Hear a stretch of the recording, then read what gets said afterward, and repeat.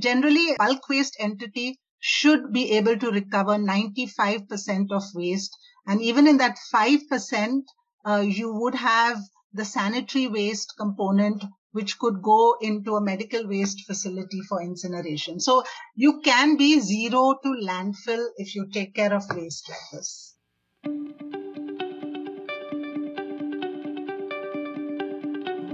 Hello and welcome to the season 2 of Understanding the Future.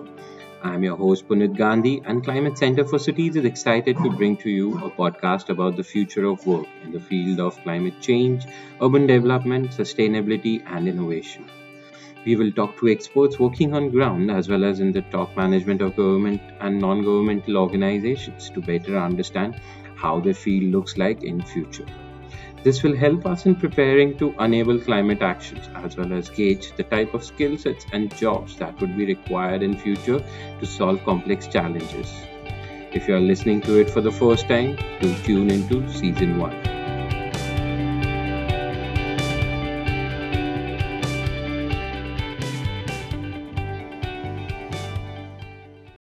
Hello and welcome to the season 2 of Understanding the Future. I'm your host Punit Gandhi, and today we have with us Vilma Rodriguez. She is the founder and CEO of Sahas Zero Waste, and she will help us understand about waste management in cities.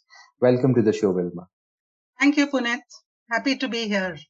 We are glad that we could invite you over here as well. So let's start the basic conversation with understanding what do we mean by waste management? What are we talking about when we are talking about waste management? Yes. So, today we look at management of waste, all types of waste, whether it is municipal solid waste, industrial waste, biomedical waste, the whole gamut of materials which have no use for, people after they've been kind of gone through a certain life cycle.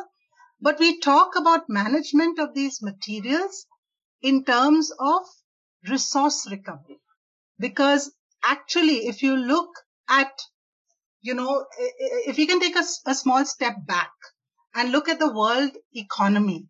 And in fact, last year, you had the World Economic Forum come out with a very good study, which brought to our attention that actually in the global GDP, more than 50% of world GDP is contributed by natural capital. So that is equivalent to about $44 trillion. So imagine nature is giving us materials equivalent to $44 trillion. And because over the last 200 years, we have built a linear system of just putting in systems for extracting this material, and not adequate or definitely not enough systems to put these materials back. So that's what we mean now by resource recovery and waste management. We build systems to recognize this natural capital which feeds us, clothes us, houses us, and making sure that we make the effort to put it back. Absolutely. I agree with what you're saying, that how we are contributing to the waste as well. And I would like to understand it better when we are talking about this whole, so globally, it is a very huge amount of $44 trillion that we are referring to here. What is the scenario in urban sector like when we talk about this then? Yes. So now when we come to situations, come closer, local, look at each of our cities in India. And in India, you have a regulation which understands that there are, especially in our cities, the larger generators of waste. You have residences in the form of apartment complexes, institutions, tech parks, commercial centers. Now, all of that in a city contributes to 40% of a city's waste, which is a big chunk. 40% of a city's waste comes from what we call these bulk waste generators. Now, the regulation, the SWM rules 2016, recognizes, the fact that these institutions should become centers of excellence for waste management. Because here is a possibility, and there is now technologies, people, nature coming together for each of these entities to become zero waste entities. So what we would like to see now is that each of these entities manages their waste as close to the space in which it is being generated. Yeah, so it is possible today for in Bangalore, Chennai, all our cities, Mumbai, to have an on-site waste management system. And maybe we can talk about what that means. What does it take for, for a bulk generator to manage its own waste? Yeah, absolutely. And when even if we can start with, I think treating 40% and developing them as zero waste, I think that would be a huge success to start off, because my assumption is that majority of that currently goes into landfill. Correct me if I'm wrong over there. But yeah, that would again create quite a lot of hassle for the long term. So let's try to then break it down in how does resource recovery work in this kind of ecosystem, especially the bulk generators, and how can that lead to zero waste ecosystems being developed in each of these ecosystems? Correct.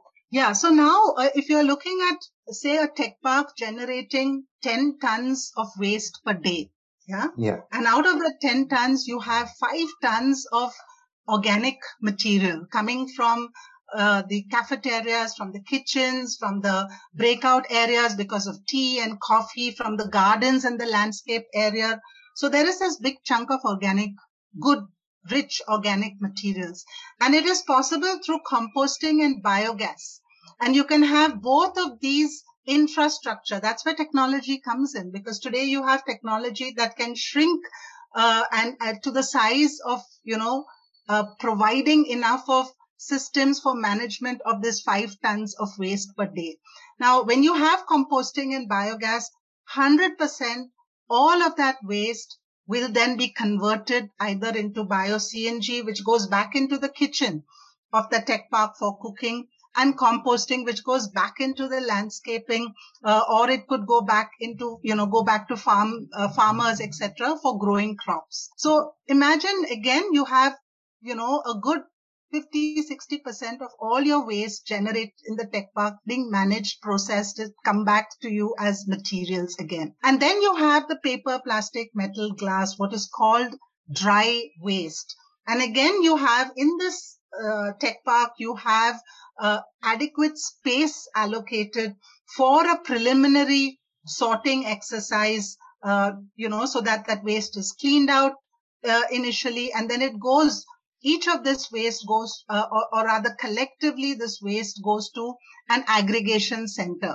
So at Saahas Zero Waste, we have what we call a material recovery facility. And this waste from our customers from different tech parks and residences comes into an aggregation facility, which is called the material recovery facility. And it again gets sorted into, 25 to 30 different categories, because that's what it takes to recycle. Recycling is very specific. When you look at plastic, there are at least 10 different grades of plastic. Each grade of plastic goes to a different recycler. Yeah. So this is what happens at a material recovery facility. There is aggregation that takes place. Each waste stream, whether it is the PET water bottle or the plastic milk pouch, is collected separately, sorted separately, compacted separately, and then dispatched to a different recycler. So imagine now the tech parks, the balance of its, waste, 40% of its waste comes into the center and goes out into different recycling facilities. And then your recycling brings you products.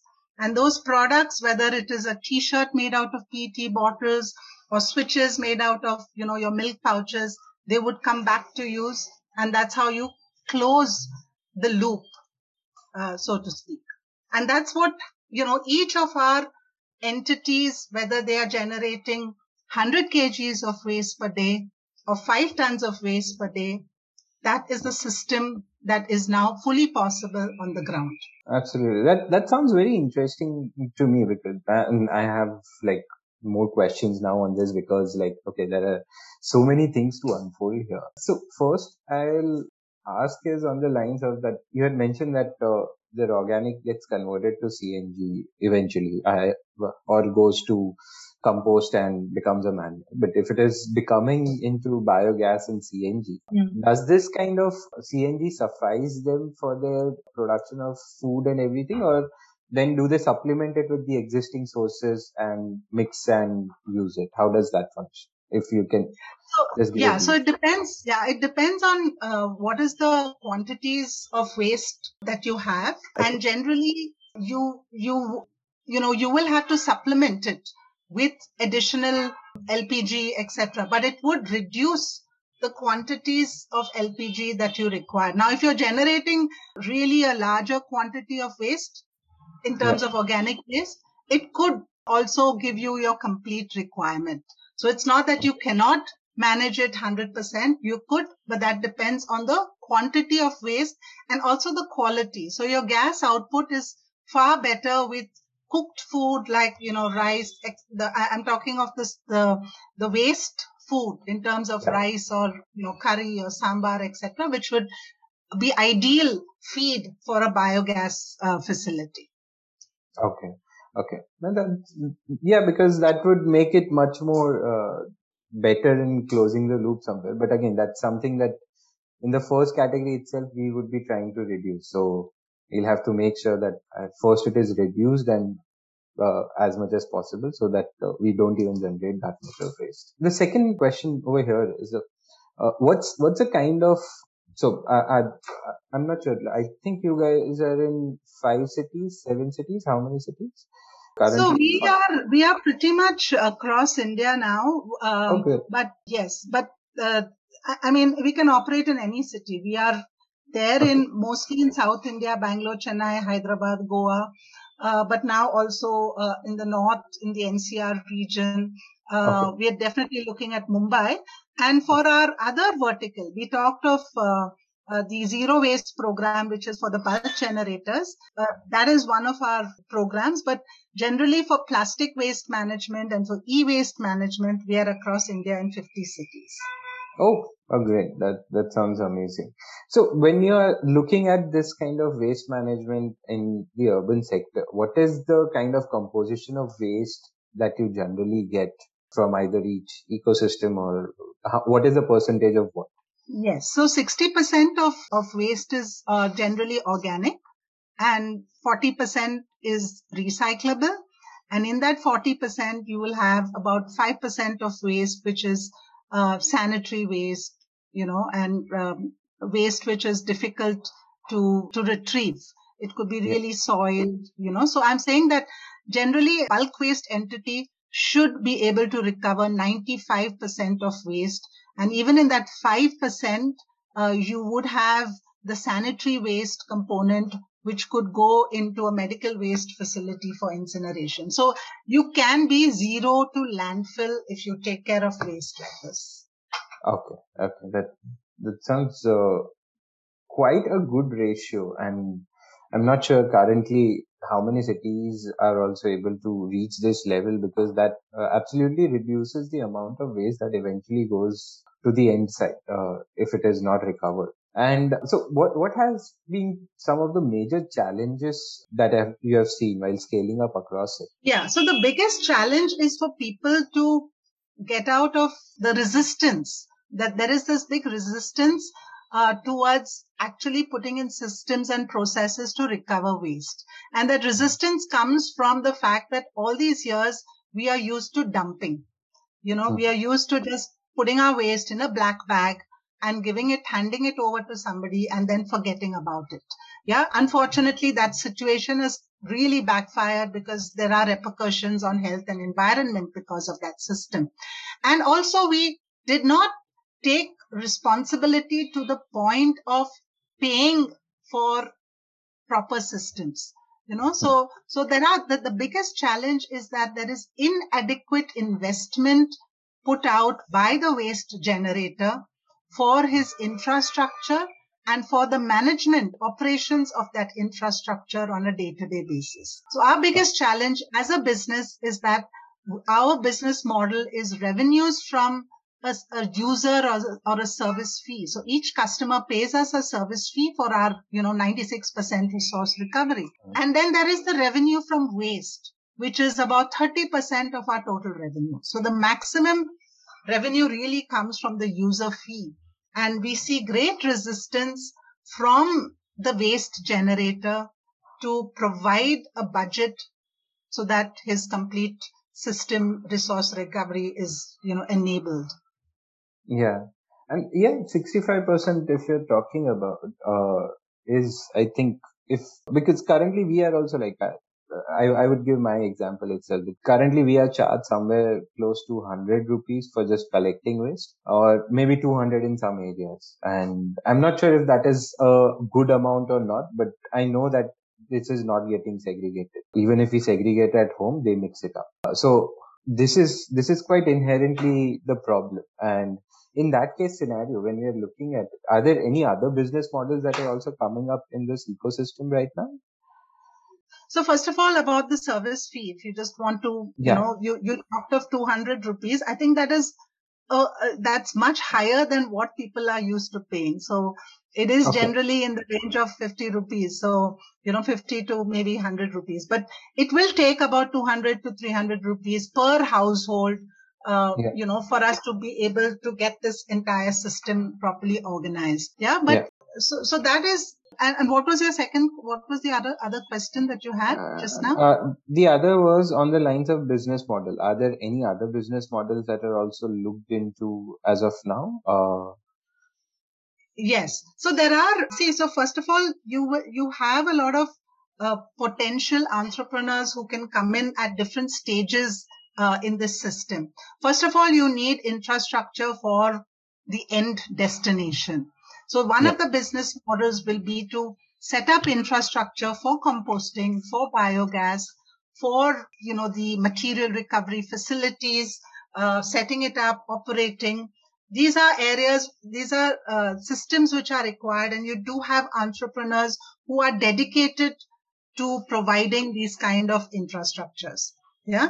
Then on the other hand, you do have a lot of entrepreneurs in the informal space. And when I say informal space, very often these entrepreneurs, the micro entrepreneurs, are not really recognized, but they do exist and they do work on similar lines as Sahas Zero Waste.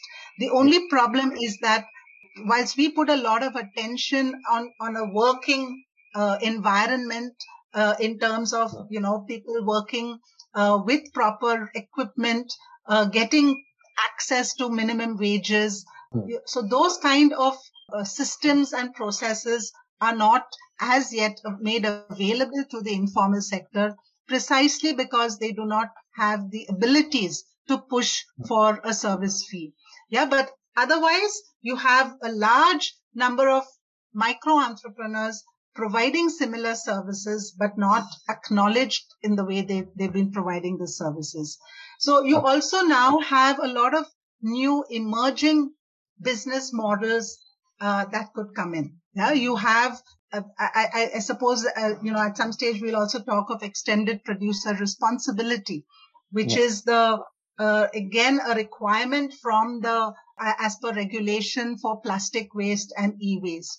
This is a reverse logistics system that is now required as per regulation. So there again, there are a lot of possibilities for entrepreneurs to come in so that they can enable compliance of brands and ensure that e-waste, plastic waste doesn't go into landfill situations. Yeah. No, absolutely. EPR is also something I feel very important, because I think a lot of now our generation is also from MLP, multi-layered plastic, which is very hard to segregate. And how does that then function out? How are companies trying to accommodate the same and make sure that more entrepreneurs can enter this ecosystem as well? Yes. So right now, the extended producer responsibility requires plastic waste to be properly traced and tracked right up to an end destination. And that end destination can be either recycling or co-processing. Okay. Co-processing is, where you kind of capture the energy embedded in that plastic waste. And Yeah. MLP that you mentioned, the wrappers and the biscuit wrappers, etc., which really today is very difficult to recycle, mostly largely goes into co-processing. And there is therefore a need for entrepreneurs, in even micro entrepreneurs, because the quantities are large, to step in here and to enable that reverse logistics to take place. But there will be a skill and a system and a process and a lot of operational expertise that has to be developed so that the tracking and tracing of materials as required by law takes place. And brands today are, really putting a lot of expectations on their partners, and which is good, because we want these materials to be tracked and traced and not just, have no accountability. Yeah. No, absolutely. I think, and this is where now, even when companies are picking up with the goals of being zero energy or circular in nature, I think this becomes very important to push as well, because unless and until we can actually, somewhere recycle that or make sure that systems are available for it to be recycled, that won't be possible. But again, this is somewhere I'm always conflicted and I don't know this, and that is why I would ask you. And I guess there is no correct answer as well. But putting a price on something, additional charge, makes it much more costly for people to buy it as well, which is good in a sense. But then we are a market which is then governed by a lot of people who can't afford everything. And that is the reason that I think as shampoo sachets came into picture. So how can they also comply to this? Because I think it's important to look at it from their perspective as well. Yes. So there is, first of all, the requirement for us now as a society to also address the kind of social change that we need to bring in. Yeah. So therefore, and I'm making this point because, whilst you talk of consumption patterns, and you're looking at the fact that today in our systems, including in waste management, very few workers working with waste have access to minimum wages. Yeah. And if we have a business plan where there is a service fee and minimum wages are paid, then I don't see a reason why even people working with waste and others in the informal sector cannot have access to basic needs. Yeah, to fulfilling their basic needs. And imagine if we were to do this very simple thing, pay minimum wages, slowly expand that to living wages, we would really be able to have a more consumption across different economic sectors. Yeah. So I'm saying that today, when you look at the consumption and we look at waste being generated, the larger volumes of waste being generated, definitely the middle class, the industry, commercial areas are the largest contributors. And I see no reason why they cannot pay proper waste management or resource recovery user fees so that they can be accountable to that waste. Yeah, it's not going to in any way dent, their overall lifestyle as such. Yeah. But at the same time, you will make available better resources, better incomes for people at the base of the pyramid, who in turn then will also start to have, to consume some of these products, including, shampoo. And they may not need then to buy that sachet, which is really, I would say, not something that we should be proud of. Yeah, that we only, because actually we know that these when you buy in smaller units, on the overall prices is much higher than when you buy in a larger kind of package. And also from the environment point of view, a sachet versus a bottle a sachet definitely has a larger footprint than a bottle.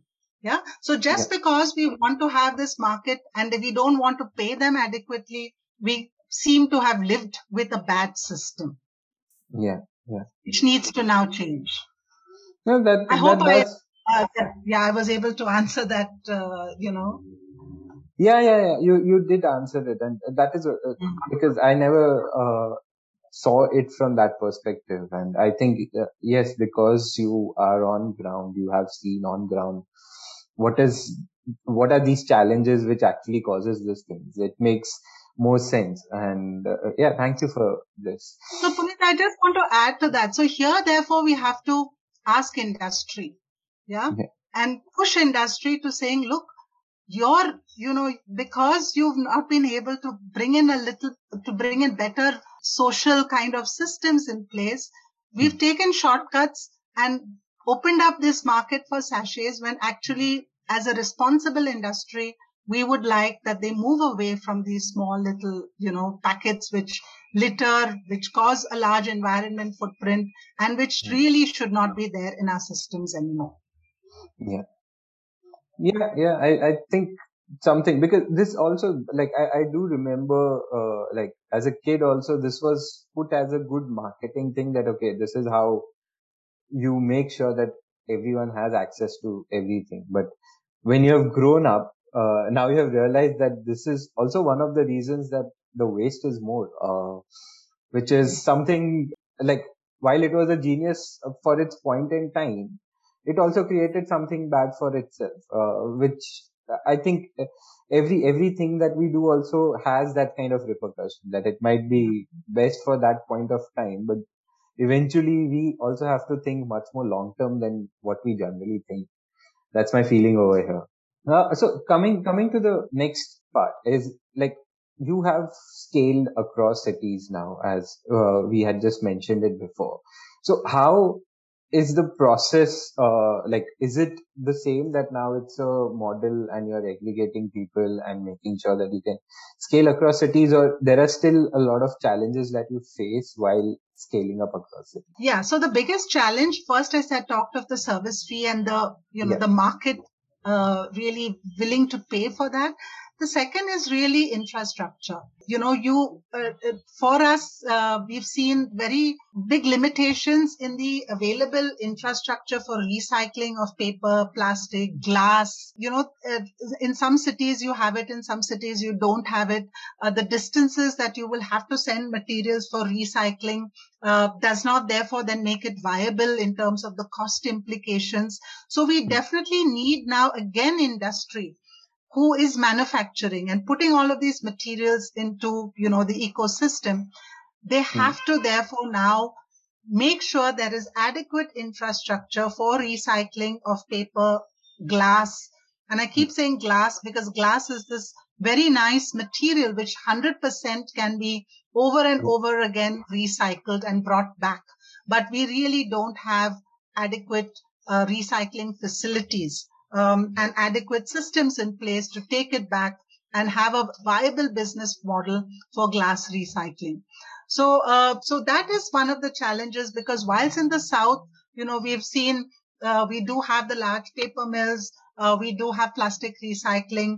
There is limitations in, say, the northeast, in our mountains, in these difficult, very sensitive environment, sensitive zones. You have very little infrastructure for recycling. So we could definitely work with, these Himalayan areas which need proper waste management systems if there was better infrastructure and if there was a willingness to pay accordingly so that, the proper processes can be followed.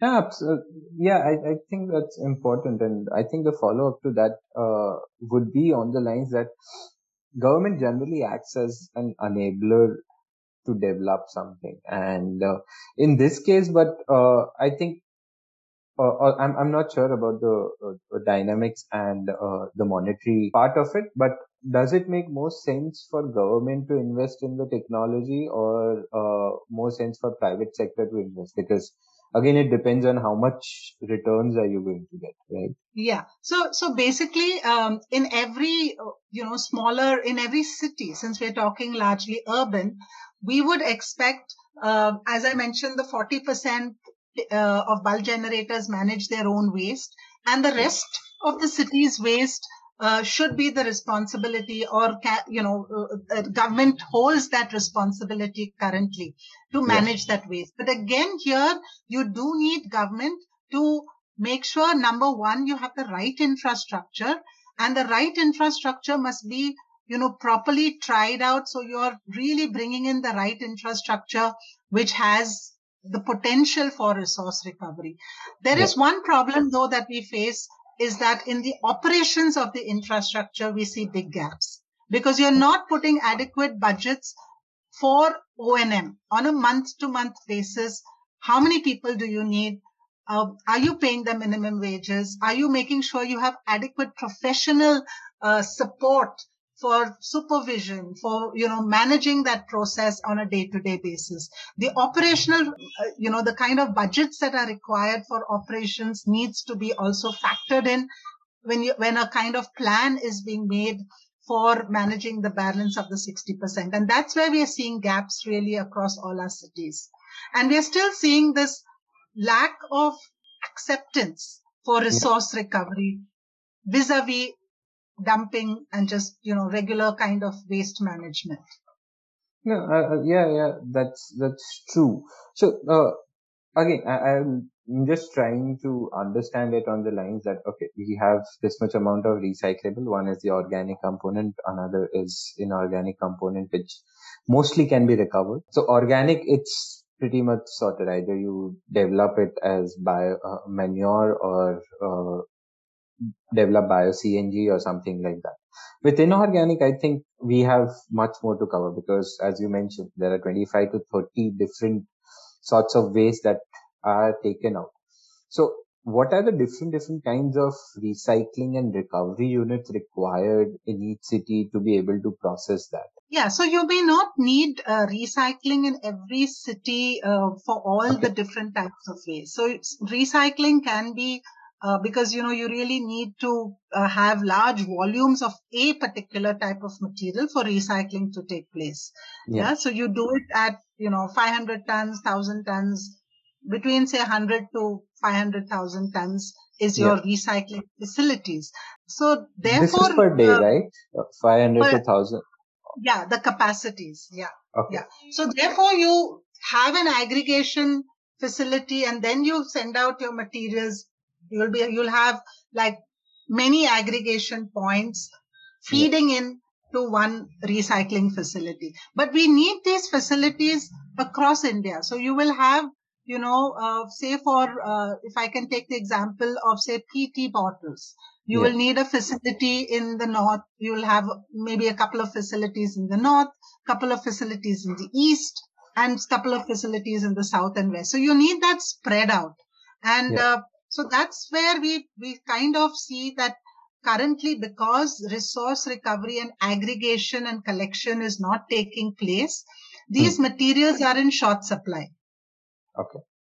Yeah. So if they were actually aggregated and collected and, as we've talked about, then there would be more recycling facilities set up because that would also make a business kind of sense. And on the other hand, you need to have a market developed for the products.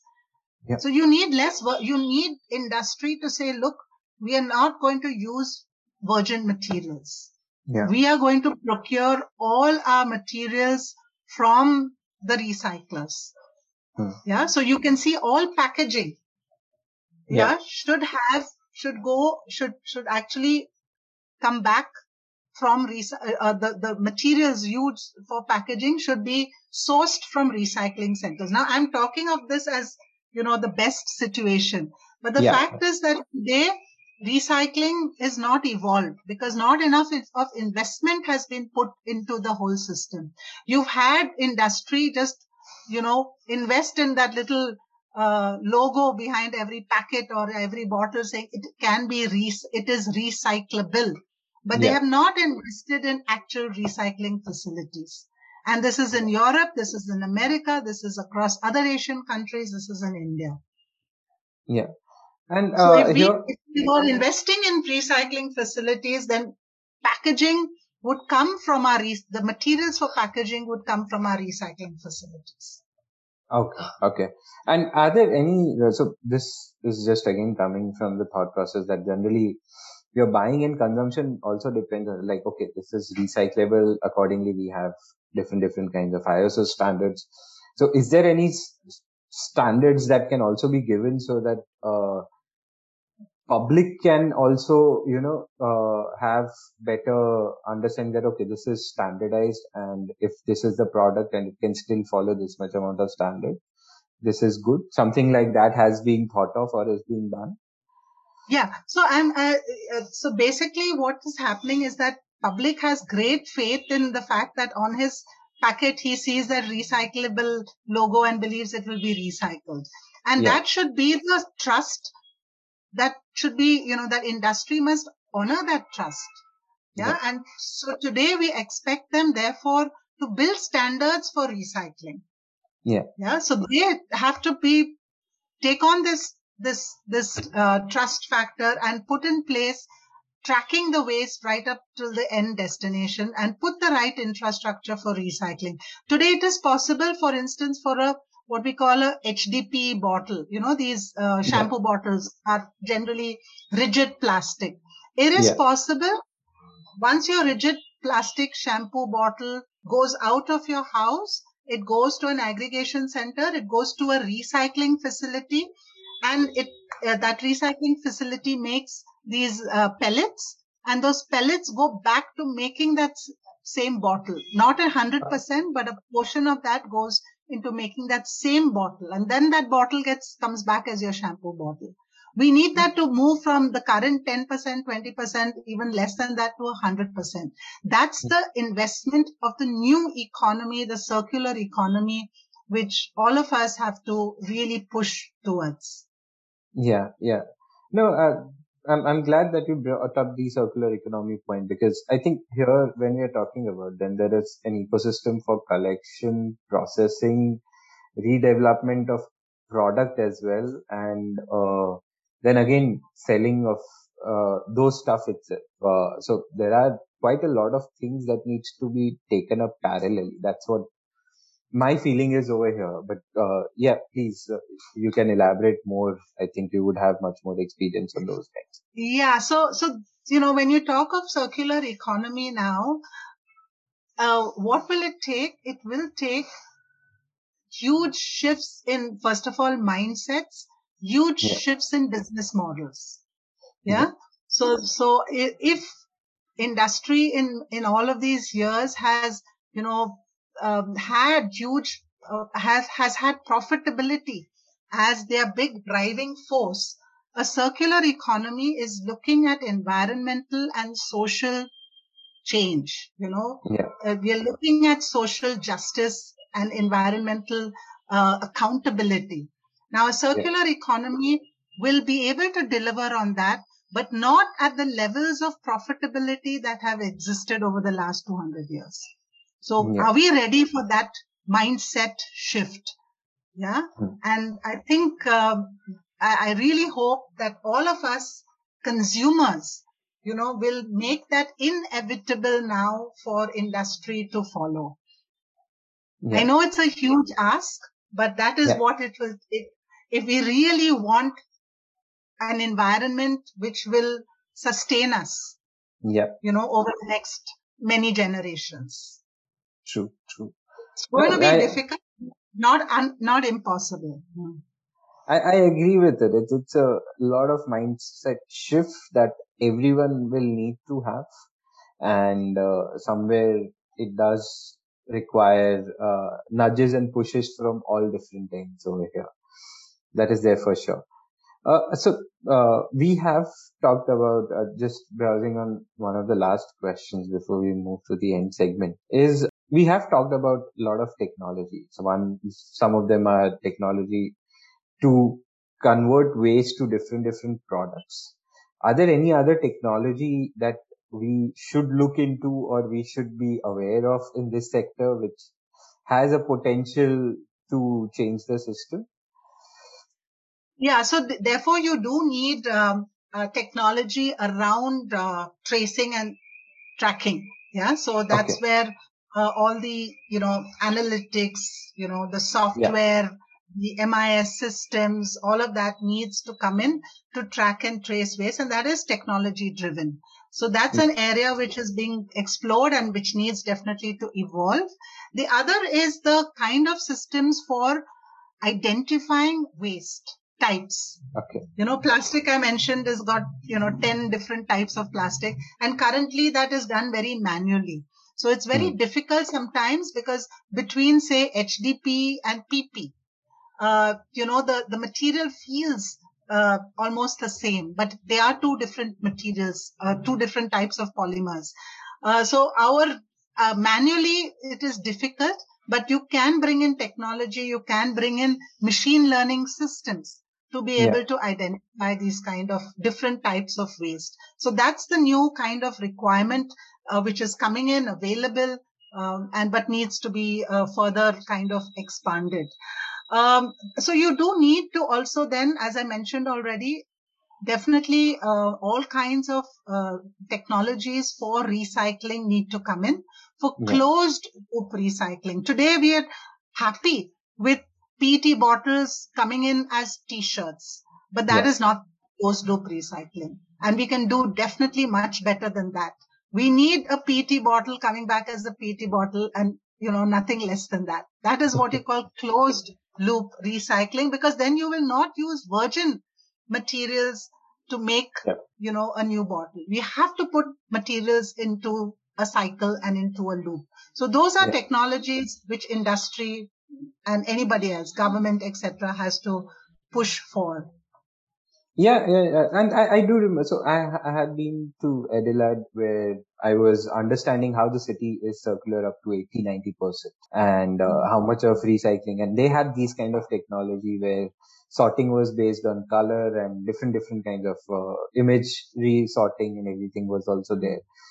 But in Indian context, I know that the labor is quite cheap compared to what they have it over there, but these machines would then be much more expensive as well, right? So we might need an Indianized version of those technology, which can still do it on some other parameters. But yeah, how does waste sorting technology or machines compare to the current ecosystem? And I do understand here, and from the safety point of view, it is much better to have those health and standards point of view as well.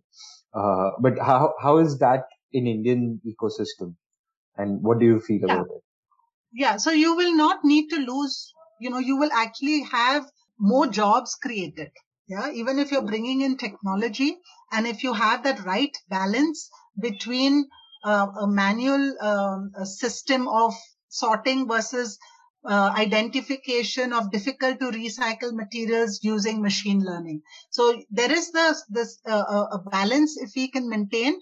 Imagine today we are, not dealing with segregated waste flowing in through our aggregation centers to the level that we should be doing. So if you Yeah. really have good segregation systems, your volumes of waste increase that go to material recovery facilities, you will need far more people to manage the material recovery facilities because you can't do it just with automation. Yeah, so that balance will bring in more jobs, will bring in better sorting, and will bring in better recycling. So that's why we always say it's nature, people, and technology. Technology is just a very small part of the whole enabling system that is required, but it is important to have it there. Absolutely. And I think this is a good segue to the end segment where we generally ask about what are the different kinds of skill sets required, I would say, to establish this ecosystem, because I think this still needs a good amount of establishment to be done from every side of the ecosystem. So what will be those skills that you feel are important? Yes. So first of all, you do need entrepreneurs. Yeah. And that's where, it's very exciting to see younger people interested in the space, coming into this space, looking at it as a big opportunity. So there is that whole, factor of stimulating entrepreneurship. Now you do need entrepreneurs, but you need entrepreneurs to understand the market beyond just the size of the market. Okay. Hmm. The size of the market is huge, but how do you convert that huge market size and break it down into how you're going to deliver services to your customer base. Yeah. So the skills will be now around operations, project management, day to day, definitely sales, marketing, a typical business. All of those factors are required. All of those skills are required in waste management.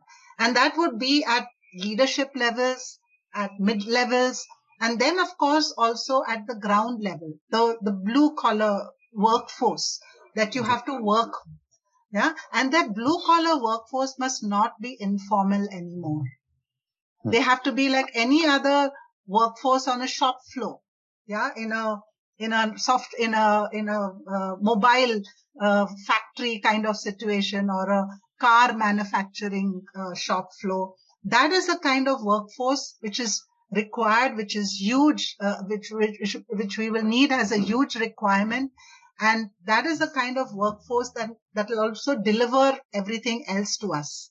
Yeah. So I'm saying that you will be able to create a lot of green jobs, because remember, I'm only talking right here about, in collection, aggregation up to that point. And then if you're recycling so much more materials, then there's a whole new area around recycling that is also possible. Absolutely. Create so many more, which will also then, create so many more jobs, create so much more expertise. There is research that is required. So again, the academic part of it has to be then also worked out. So jobs in universities for research institutions. So there's really a big spectrum of expertise that is required here. And we can't, waste and resource recovery is a new sector which is all out there for us to explore. True. I agree with you that, and I'm also quite hopeful that there are quite a lot of new things that are possible and can be done. And I think more and more entrepreneurs, if they'll come in, will be able to help this sector for sure. Thank you so much. I'll just make one very quick one. Sorry, Puneet, one very quick point. That was where I was coming. Which we didn't tackle, and there is a big requirement for upcycling. Yeah. Okay, yeah. So if you're looking at, say, textile waste, and the amount of volumes of textile waste which can go into making, products which are upcycled, and again you can, bring it back. So upcycling again would create a lot of new jobs. You can have things like, if you're looking at the market for sustainable menstruation. Yeah. So again, you have cloth pads. Today, rural India is crying out for proper hygienic products during the menstrual periods.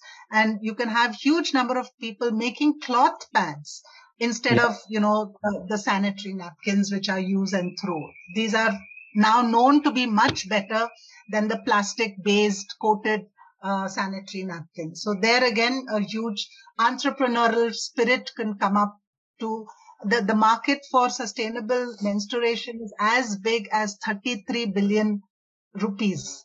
That is the kind of market it is. Yeah. Okay. Thank you so much. But if any other things you have missed out on and you would like to cover, happy to hear it from you.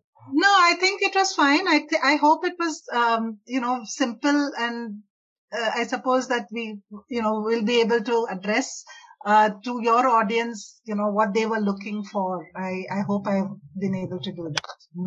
Absolutely. It was fascinating conversation, and I really had a lot of fun discussing a lot of things as well. Thank you so much, Velma. Thanks, Puneet.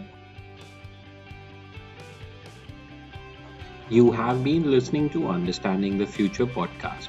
To know more about Climate Center for Cities, check out our website www.niua.org/c-q. The show is conceptualized, produced and edited by Punit Gandhi, Senior Associate at CQ. You can now subscribe to our podcast on your favorite channel, which can be accessed through the credits. Also, don't forget to follow us on our social media for more updates. Do share your reviews with us and help us spread the podcast to your friends and colleagues. do write to us if you would be interested in learning about any specific topics. Thank you and stay tuned for our next episode.